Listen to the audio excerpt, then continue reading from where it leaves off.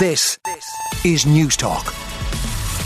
Well, we'll do something we don't normally do on the paper preview, which is to go to the British papers first, but that's because there's huge Irish interest in the main story on the front of the Times of London. Britain and EU set for Northern Ireland deals. We've heard so much talk over the past couple of years about the Northern Ireland Protocol, trying to get a deal, Stormont not working, all that stuff. The Times says that Britain and the European Union have struck a customs deal that could pave the way to ending years of post-Brexit wrangling over Northern Ireland. The Times understands that Brussels has accepted a proposal that would avoid the need for routine checks on products destined for Northern Ireland, which is what the whole row has all been about. And as the Times says, it marks a critical step towards ending the impasse over the Northern Ireland Protocol, which has overshadowed relations with Europe since Brexit 3 years ago. Yesterday, actually, was 3 years ago since Brexit. So the customs element of the deal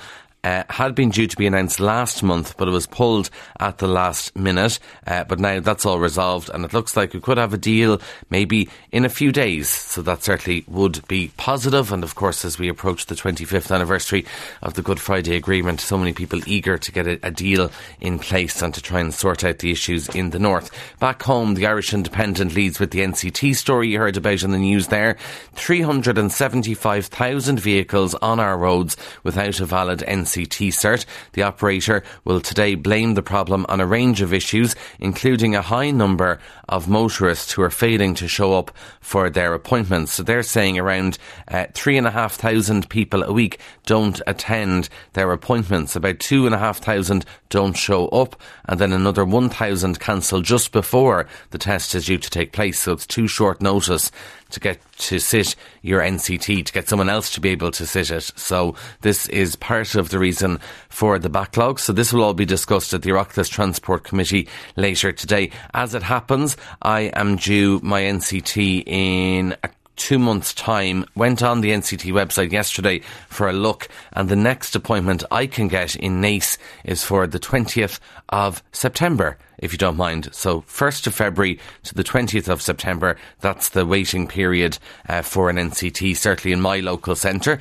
Didn't look at any of the others, but that's certainly the situation in Naas. Staying with Naas, it's also on the front of the Irish Independent. A high-profile sportsman who is not named and a probationary Garda have been arrested after it was suspected that the sports star, who's described as high-profile, used information from the Garda to give an organised crime gang information he's allegedly associated with. So the sportsman in his 40s was arrested on Monday, apparently lives in the Leinster region, and questioned for a number of hours at Naas Garda station, then released without charge. The male probationary Garda was arrested in Dublin, questioned for several hours too, before also being released without charge. So it's alleged that the sportsman had been asking the Garda for information about certain individuals. The Irish Daily Mirror, €50 to every house in Ireland. This news might have slipped by some people yesterday evening, but the ESB has vowed to give every household in the country a €50 refund after overcharging them for up to 12 years. It's a big €50 on the front of the Mirror in yellow. And an Oireachtas committee heard that people across Ireland paid higher energy costs between 2010 and 2022 to benefit, quote, big business. So now every household in the country is getting 50 quid back. Now, people will be saying, I hope that's not our new energy subsidy, 50 quid. We still want the 200, but we'll also take the extra 50 as well. The Irish Daily Mail continuing its coverage of the nursing home overcharging controversy. The Mail says Varadkar's strategy was sound. Taoiseach Leo Varadkar yesterday saying he must have been aware of a government plan to curb payments to families who were overcharged for nursing home care. Of course, he was on the Pat Kenny show here on News Talk a couple of days ago saying he absolutely didn't know anything about it, and then in the Dáil yesterday said that he must have surely been briefed on it, and he doubled down on his defence, according to the Mail, as he said medical card holders were not entitled to free nursing home care. Matt Cooper is also on the front of the Irish Daily Mail saying that the nursing home row hits a raw nerve with him because he had to sell his family house, which he inherited, to pay for his parents' care.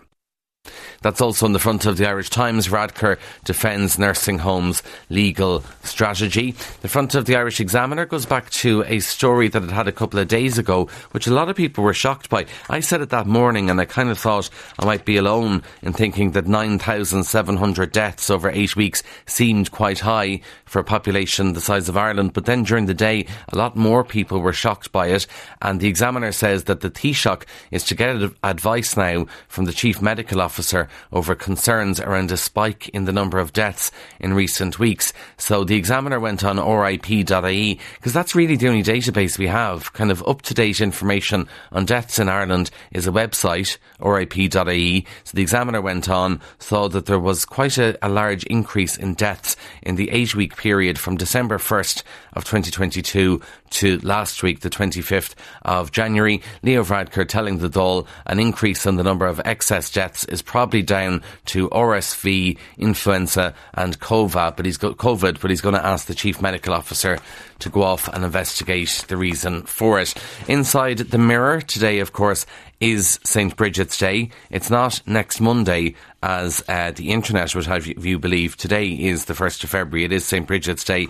And in the Mirror, we're told that St. Bridget's Day, certainly the bank holiday associated with St. Bridget's Day, could become as big and as popular as St. Patrick's Day. That's according to Paul Davis, who runs Davis Events Agency, and he thinks the St. Bridget's bank holiday is a unique opportunity with massive potential, particularly because of gender issues too. So you celebrate a man with St. Patrick, celebrate a woman with St. Bridget's Day, and he said that we should engage with this holiday in a meaningful way. Employers should do loads of things, particularly for women, around St. Bridget's Day, is what he is saying. I saw last night on social media a lot of people in Kildare. Don't know if it happened in other parts of the country, but a lot of people in Kildare last night were leaving out cloths and scarves and things like that. The idea being that St. Bridget passes through the county last night, through Kildare, and if you leave out a scarf, St. Bridget blesses it, and then you use that scarf or cloth if you have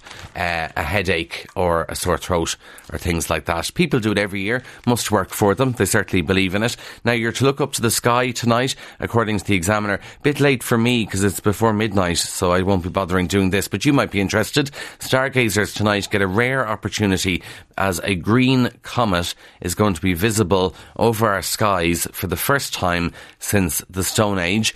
The comet is known as C2022 E3ZTF, which is a very convenient name, and it was discovered by astronomers in March last year. And it's a cosmic snowball of frozen gases, rock and dust that orbit the sun. So you can see it tonight. Find somewhere really dark outside is the advice to get the best chance of viewing it. But the comet is going to be visible at 11:49 p.m. tonight. When it'll be around 49 degrees over the northern horizon, and have a look again at 2:46 a.m. in the morning. So if you're on a night shift or something like that, or you're up early in the morning, 2:46, keep an eye out for the green comet. Good one in the sun, really important for representation here. The maker of Barbie is releasing a doll with a curved spine to reflect the world that children see around them. This is the Chelsea doll, which is Barbie's little sister, and the Barbie's little sister Chelsea has scoliosis, and you can also remove the back brace for Chelsea. So Mattel worked with a specialist in children's spinal disorders in developing the doll. So it's trying to normalise dolls for children and to encourage inclusion, which I think is a lovely story. Final one for you. I was mentioning there getting up early in the morning. A lot of people need coffee to wake up and get up early in the morning. And in the Times of London, we are looking at the amount of caffeine content in coffees that you buy in big cafe chains. So what the Times says is that Costa may not be the first destination for coffee snobs, but there's a massive caffeine content in its cappuccinos, which makes it the best choice if you want a strong hit of coffee. A medium cappuccino from Costa contains 325 milligrams of caffeine. That's about 4 cups of tea, all in one cappuccino, but it's almost 5 times the strength of a cappuccino from Starbucks. This is according to research by Which. It said that cappuccinos from Pret also contained significantly less caffeine than Costa, and a 250 millilitre can of Red Bull contains 80 milligrams of caffeine, but a Costa cappuccino 325 milligrams. So if you want a strong hit of caffeine in the morning, it seems Costa is the place to go. Starbucks, not so strong. Caffè Nero had the second lowest level of caffeine after Starbucks. You can read more about that in some of the papers this morning. On 106 to 108 FM and newstalk.com. This is Newstalk.